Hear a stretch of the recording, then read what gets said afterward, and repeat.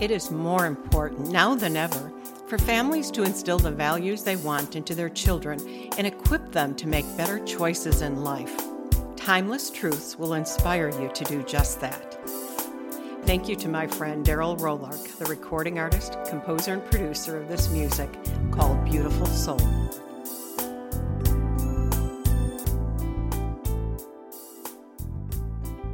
Good day, everyone. Welcome to another episode of Timeless Truths with me, Dr. Christine Van Horn, as your host. I have a special guest with me today. His name is Dennis Mellon. He is a speaker, leadership consultant, best-selling author, and internationally recognized authority on leadership. A retired Air Force lieutenant colonel and 28-year airline fleet captain in charge of 550 pilots, Dennis's years of experience bring education, inspiration, and entertainment to a variety of audiences through his positive leadership training. You may have caught him on ABC, NBC's Morning Blend Show, CBS, podcasts, and radio. He recently spoke on stage at the United States Air Force Academy with four-time Olympian luge competitor Ruben Gonzalez and in Grand Rapids at the Leading Voice Summit. Please welcome Dennis Mellon. Thank you for the introduction. Yeah, appreciate it. Yes, I'm looking forward to a good conversation. So that is so good. And you are the author of a book that we will talk through today as well. And your book is called Takes More Than Heart. And I have read this book. It is very good. It is inspirational. And I hope we cover some of the things in the book today. Well, that's good feedback. I appreciate it. Thank you. What inspired you to write about your personal trial in this book? Because you went through something pretty traumatic, and at some point there had to have been something specific where you realized that you wanted to write this story and be able to use it as inspiration to others. Well, it was kind of cathartic. It took a while for me to even contemplate it. My wife had been telling me, you should write something about your experience. That happened back in 2008, and I didn't start writing till probably right at the beginning of COVID, when I had the time and couldn't do in-person speaking engagements and things. So I sat down and started writing various things, especially the origin story in there of my heart attack and subsequent loss of my medical certificate, where I could no longer fly for Alaska Airlines. And as I was doing it, I reached a point where I was kind of stuck. I said, "Oh, well, I've got about 60 pages worth. That's not going to really make a good story or a good book." And I went back to, I thought, where do I get inspiration from? I went back to, I do a lot of journaling, and I went back to my journal and I started looking at it and I go, oh, that'll fit here and that'll fit there and this will fit there. And all of a sudden I've got 160, 200 pages needed to be edited. As I was doing this, I'm not going to lie to you, it was very personal, and there were times where I just had to stop writing because I choked up thinking about it. Because all I'd ever wanted to do since I was about 10 years old was be a professional pilot. Now at age 56, I'm sitting back like an 18-year-old graduating from high school. What do I do now? I had the experience that a high schooler didn't. But as a 56-year-old, who's going to hire a 56-year-old when they know they're only going to stick around for maybe 5 or 10 years, So it was a cathartic experience sitting down and writing it. So it really helped me put it in place in my mind. And it was traumatic because, you were in the Air Force as a pilot, and then you're a commercial airline pilot. And then, as you explain in the book, so suddenly it was just over. And that is.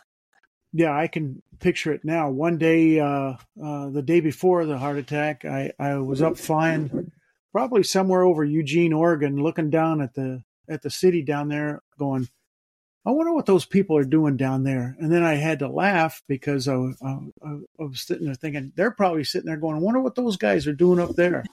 And then the very next day, can never fly again, at least not as a pilot. But it was like a guillotine. October 14th, 2008. The 12th was actually my last flight, I guess. So. Oh, and Yeah. as you write about this in the book, I can see that there's many people that will be inspired by you because you managed to pick up those pieces and move on Yeah. with your life. But it was a process. So, I encourage anybody to please pick up Dennis's book, Takes More Than Heart, because if you've ever found yourself in a situation like that where all of a sudden you can't do what your life's dream is, you need to find something else.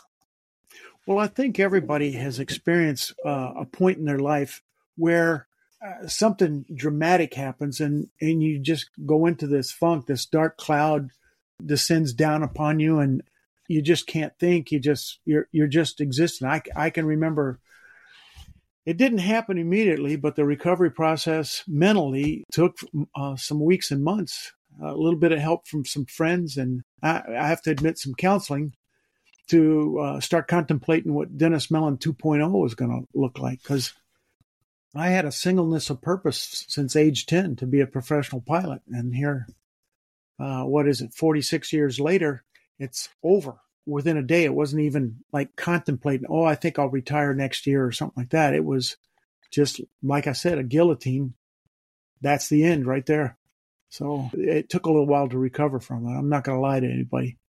Yeah, it really did. And you talk about that process in your book, and you said it's an emotional journey where you had to go through reliving and recounting personal trials for your reader. And you kind of mentioned that already, that it was something that was difficult to go through.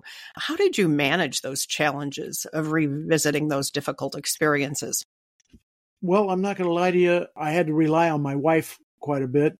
She very consoling about it. I wouldn't call her a cheerleader by any means because she's held me accountable. It was a couple of times of you need to get off your what and find something that is purposeful for you. Relying on your friends, relying on your spouse, on your significant other to set things straight in your head and to start looking forward.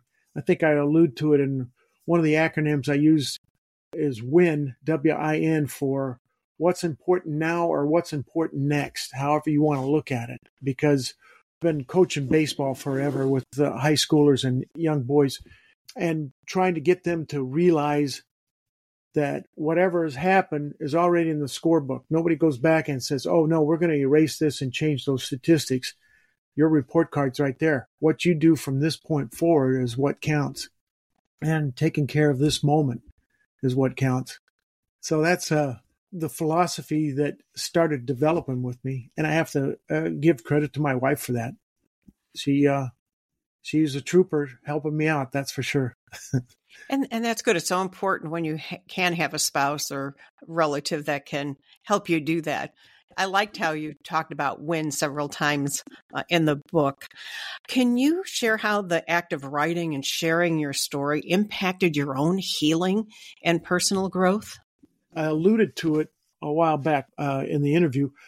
There was a point where, like I said, had enough for about 60 pages.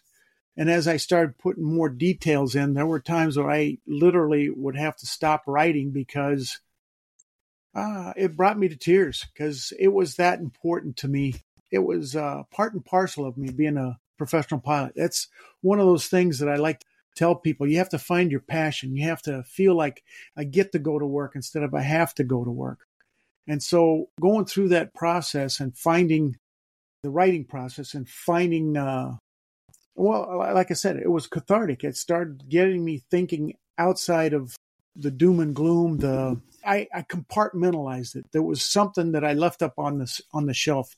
My wife always tried to get me to talk about it, and I said, I'm fine. Don't worry. And as I wrote, all those feelings that I'd suppressed, had kept up on the shelf, started coming out. So that's how the experience was, and that's why I try to tell people, you need to journal, you need to write thoughts. And then sometimes just go back and refer to them and go, hey, I've moved forward on this. This can be improved. That needs some work. That's not a failure. That was just a big lesson to move forward. So that's what I encourage people to do. And I'm kind of all over the place with the question, but the process of writing was, I have to tell you, it was very cathartic for me. That's good. And I'm really big on journaling too. So I talk Yeah. about that quite a bit. And I think it's very important to, the ideas that you have they're not fleeting. You have them, Right. you can Right. go back to them. And then like you did with writing a book, you can go back to those things. But Yeah. I think it's important for everybody to write things that are important to them and Yeah. journal that. Yeah. Now, your book has a theme of perseverance and resilience. Can you explain how you applied that and some practical tips for the listeners, how they can use that? Well, resilience and persistence are keys to to achieving your goals. I work with a lot of teens and young adults, especially athletes, and it's one of those things of well, if you're going to start in an exercise program, maybe you jump in and today you do one push-up and you go, well, I haven't lost any weight, I haven't gained any muscle. Well, one push-up's not going to do it, and I can't do your push-ups for you. But over a period of time, if you keep doing push-ups, you're going to get stronger at some point.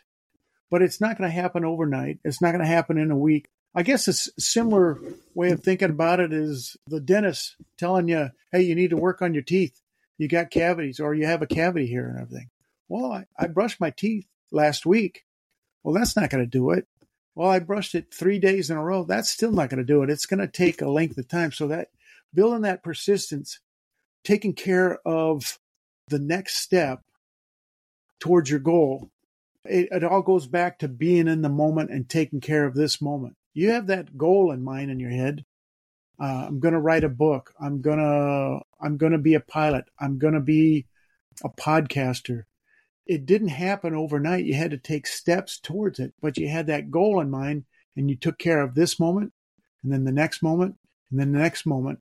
And eventually you're going to get there, but it's not going to happen all at once. So perseverance and persistence are keys to achieving your goals, really.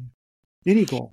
And you mentioned, about documenting all these things. Besides keeping a journal and the things that you just talked about with being persistent and things, is there anything else that you could share with our listeners? If there's something that they're thinking of, like, gee, I could really write this as a story. You're a perfect example of someone who lived through some really trying times and then turned it into something helpful in the form of a book to help others.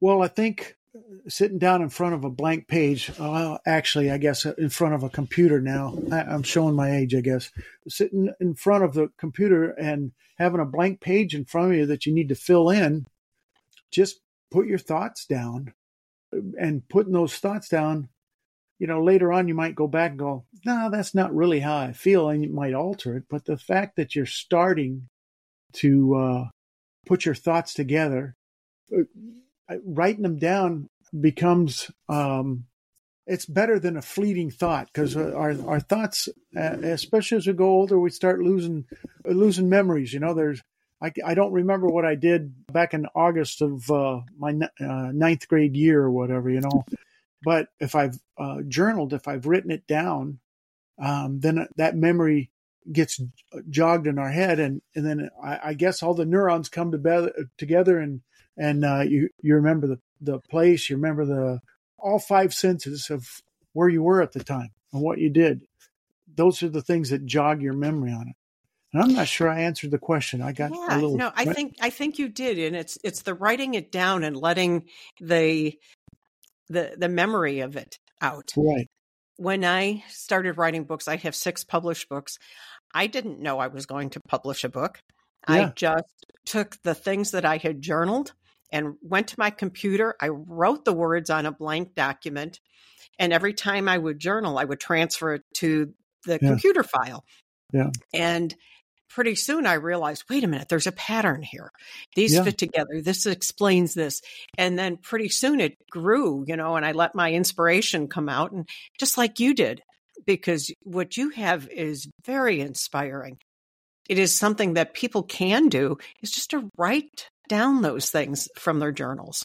Yeah. Yeah. I think it's important. It helps your mind. It helps you archive your thoughts. Mm-hmm. And when you go back to that archive and you look at it and go, I don't feel like that anymore. This is how I feel. You update it, or you go, well, that was just a random thought, and I no longer do that, or that's rock solid. I've kept that premise, that feeling, and I still have it, or what. It's important to be able to look back at your lessons, to be in the moment now, and Mm-hmm. recover from anything that happened bad, or continue doing the good things that you've been doing. It's just reminders.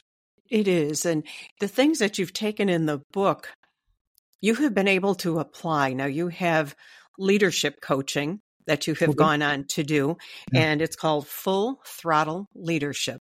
And as you have gone forward that, you've taken these things that happened to you and you've learned through them, and you've learned how to apply them, including topics like team culture and positive leadership. Can you explain what those are and how you apply all of this in your Full Throttle Leadership?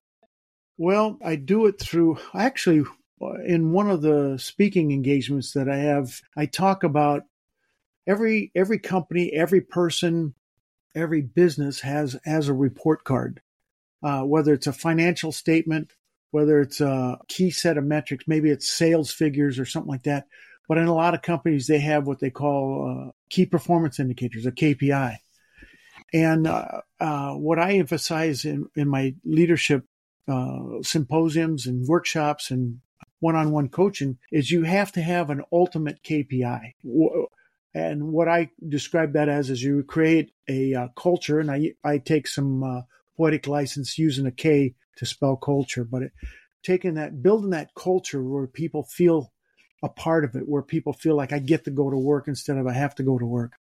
Building a culture where it's not top down. Everybody knows their roles. Everybody fits into to the purpose of the team, the company, the business. And the next thing is building positive leadership. Not the Pollyanna, oh, everything's positive and everything. I'm still going to hold you accountable for things. But positive leadership that inspires a we over me mentality within your team. And the last one is the I, which is building those interrelationships, not only between the leader and his or her team, but between team members, between other teams, and between the company, and possibly going out to your clients. So if you use that as your ultimate KPI, it drives your entire performance. And I like to think of it as it ignites elite performance. When people build a culture, have positive leadership, and have the interrelationships, it only naturally follows that you're going to have good performance out of them. So principles in the book that I talk about, perseverance, persistence, those type of things are all part of building a good culture. Because culture isn't just one thing in a company. It's everything. If you don't have a good culture, everybody's relying on the quote unquote leader, which may or may not be a good leader, but relying on the leader to take in all the input. Everybody's waiting for that person to give directions and you lose out on the innovation. Your managers stop talking to it. You're micromanaging is basically what you're doing. So it's important as a leader to have that inspiration within the team. The we over me, the ultimate goal in mind, that this is what we're working in. And this is how my personal goals fit in with the team's goals or the company's goals. And if there's an incompatibility there, then maybe it's time to part ways, That is true. And you've got a long background, especially with being over 550 pilots, to see how that leadership integrates so well with team culture. Well, And that's an interesting point. 500 pilots, 600 pilots, whatever it was at the time. Pilots have strong egos. It was interesting that probably every single one of those pilots thought they knew how to run the place better than me, but I'm the one, so I'm the one that had to be out there in the forefront, guiding and making the decisions and encouraging them to buy into the overall goal. Other than things that you've already mentioned about how leadership ties into culture, are there any leadership characteristics or quality traits that you think are important that can guide leaders to feed into this process? I think the two key ones are probably integrity and transparency. And people will flock to a leader that has integrity and has transparency, despite the fact that that leader may be holding them accountable for some things. You lead by example. If you don't have integrity, and you're holding back. Granted, there are things that need to be kept confidential, but the transparency of what's going on. And I look back at my the company I work for, Alaska Airlines. They're struggling right now. Alaska just had the airplane where they had the plug that blew out that caused the depressurization and everything, which probably is not their fault, but nonetheless it happened, and it's got them in a point where maybe people aren't trusting flying with Alaska. And so how do you recover from that? That's an event that happened that nobody could foresee, probably. If you do nothing, there's still going to be an outcome. So as a company, as a leader, as a teammate, what you do to alter, change, or affect that outcome is key. Because if you don't do anything, it's still an outcome. And what will fill in there is negativity. And that's why leaders need to have the integrity and be out front with the transparency. Here's a problem that we have. We need to fix it. What do you guys think? Here's what I think. That sounds like a good idea. Pursue this one. Keeping them connected to the company. It's important. Yeah, it's sad. I always like to fly Alaska Airlines, and they do things so well in that airlines, and now to have this as something they're trying to recover from, there's a lesson here for other companies, because there's going to be other things that happen to other companies, and I imagine there's going to be many eyes on Alaska Airlines. How are you going to handle this? And and not meaning as being critical, but what can they learn from it? And so I think how they handle it's going to be very important. Well, I think so far they're handling it very well. I've been in contact with a few people there. It's still, it's an event. It's a challenge that comes to, business. We always talk about the volatility, uncertainty, complexity, and all that. It's that roiling, boiling pot of water. There's nothing you can do about that. It's going to roil and boil. There's going to be events, challenges coming up all the time. But as leaders, I like to say, you be like a coffee bean and jump right into that boiling pot of water and start influencing it. And if I can start changing some of the other people into coffee beans, now we're roiling and boiling together. And maybe instead of just roiling, boiling water, we've got gourmet coffee. We haven't altered the roiling and boiling, but we've created an environment. If you want to carry the analogy, we're creating something that smells good and tastes good. That elite performance. So I always talk about leaders as being coffee beans, jumping into that water. That's good. That is a great analogy. Yeah. Now, you have been a great leader with all these pilots that you were over. What kind of challenges did you face, and what kind of courage do you think it takes to be an authentic leader? Well, there's always that feeling, that imposter syndrome that creeps in. The fact that I think what helps with leadership is a lot of times leaders are chosen because they have subject matter expertise, or they've been here for 10, 15, 20 years, seniority. And, the difference between the skills to be a subject matter expert and to be a leader, they're two different skill sets. And so developing those skills it may be through experience, but being exposed to mentors, being exposed to workshops, reading helps that. So I think I had a pretty good basis for being put into a leadership position, but I also needed to learn you never stop learning as a leader. You should never stop, because what I say is, what's working today, leading won't work tomorrow. And it doesn't take but one small error on your part, and you can literally destroy the trust, destroy the culture. So I think my takeaway on all of it is never stop learning. Understand that leadership is a separate skill set, and make sure that you're maintaining your integrity, maintaining your transparency, to keep the commitment from the people, to keep the caring between the people. That's the key. It's easy to learn software. It's easy to learn a skill over a period of time. But to be able to build those relationships between people, to build those relationships where we have that commitment and caring between each other, that is the essential part of leadership. Think of inspiring leaders. The Steve Jobs that, you'd walk into a auditorium and everybody's clapping madly and screaming and yelling, rah-rah stuff, as opposed to, I don't even remember the guy's name, but look at what happened to Enron.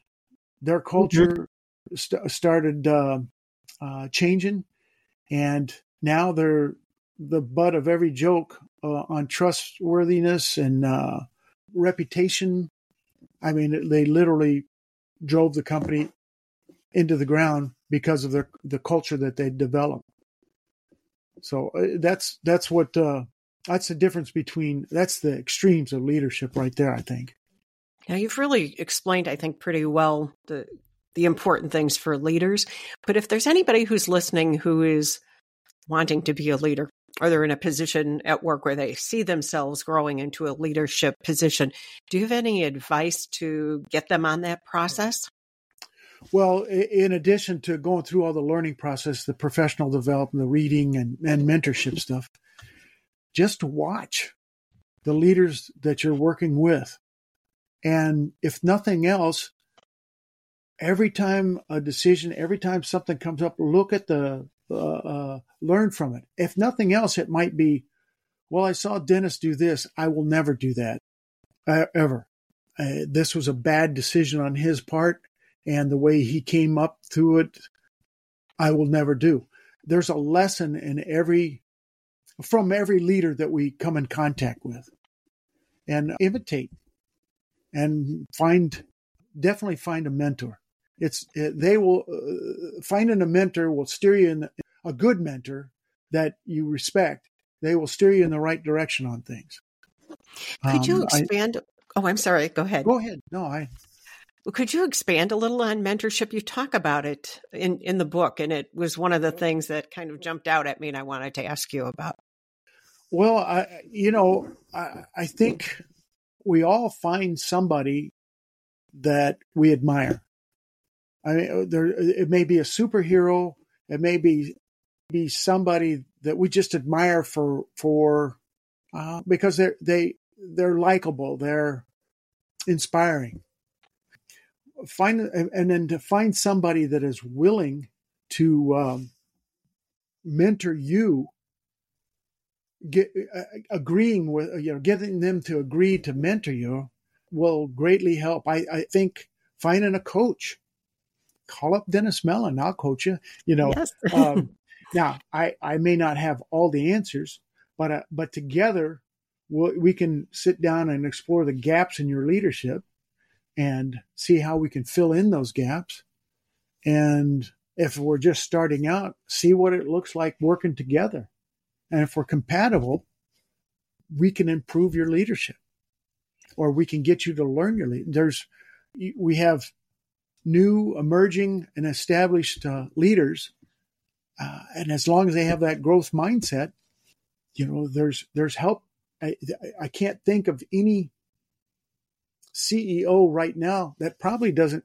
They probably all have hired some sort of mentor or coach to help them just to bounce ideas off. I haven't gotten all the experiences that Christine Van Horn has, and you don't have all the experience that Dennis Mellon has, but when something comes up that's bothering you, be able to pick up the phone. Hey, Dennis, this and this happened.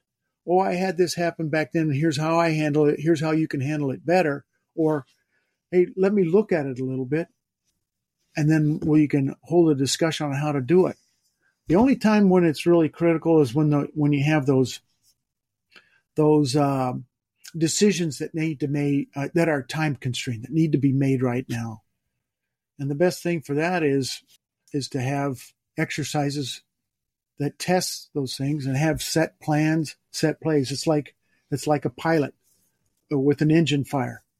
The first thing that everybody says when you fly the airplane, the business needs to continue on. The next thing is take care of the major items, shutting the engine down so there's no more fuel coming to it. In business, it'd be whatever it is to stabilize the situation.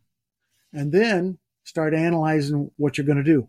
In an airplane, or where we're going to divert. In a company, what direction we're going to take now that this has happened. Those are good words of wisdom. Can you tell the listeners about Full Throttle Leadership and what you offer? Well, Full Throttle Leadership is my company. It's me. I do coaching. I particularly like doing workshops and symposiums to help leaders build a culture that gets them that ignites that elite performance that every leader should be looking for. I do that with the coaching most of the time.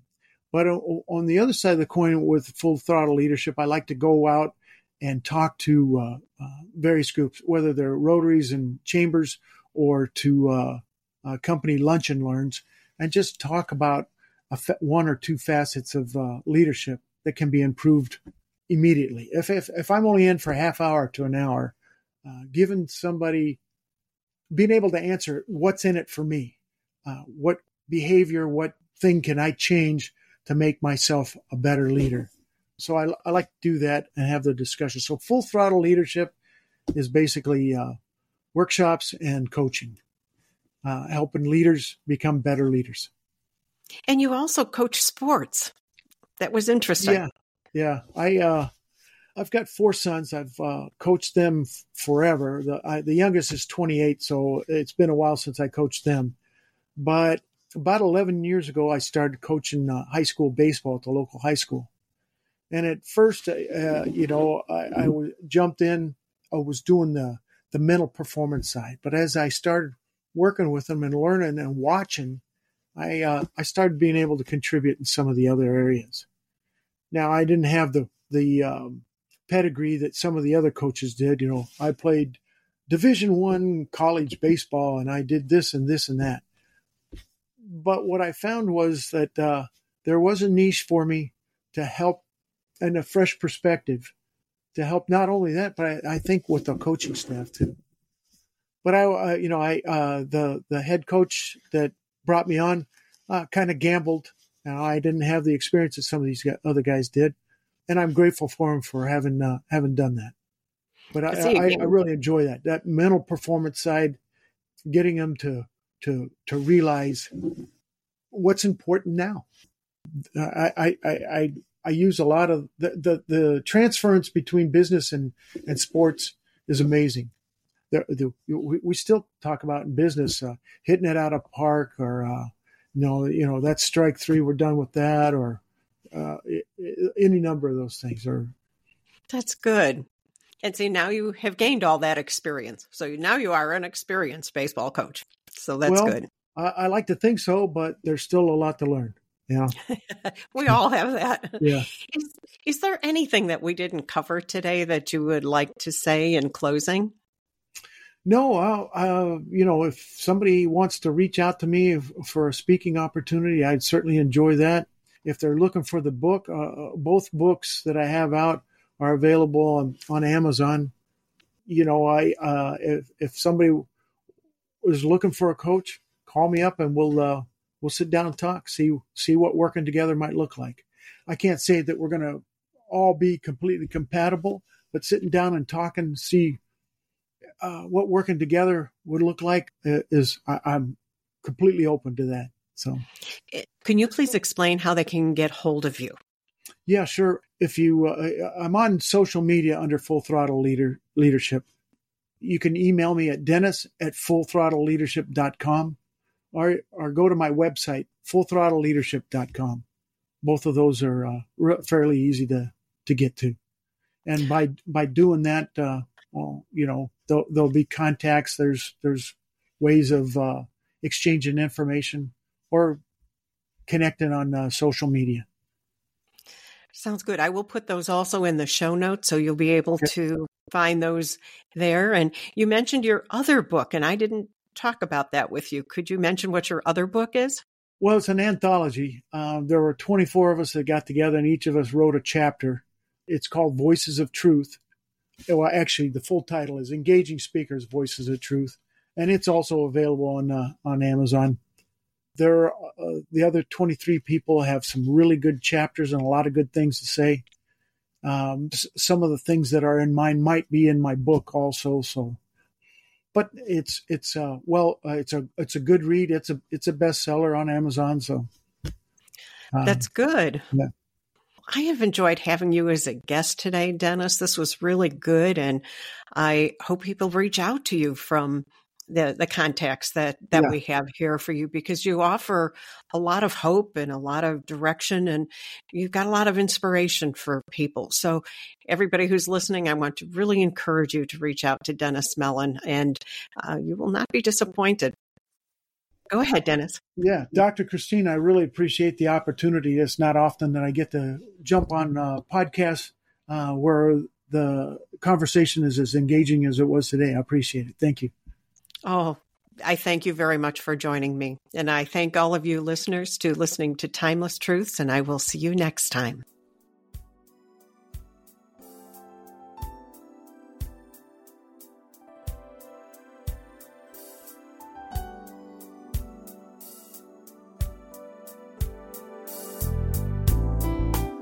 Thank you for tuning into the Timeless Truths podcast with me, Dr. Christine Van Horn.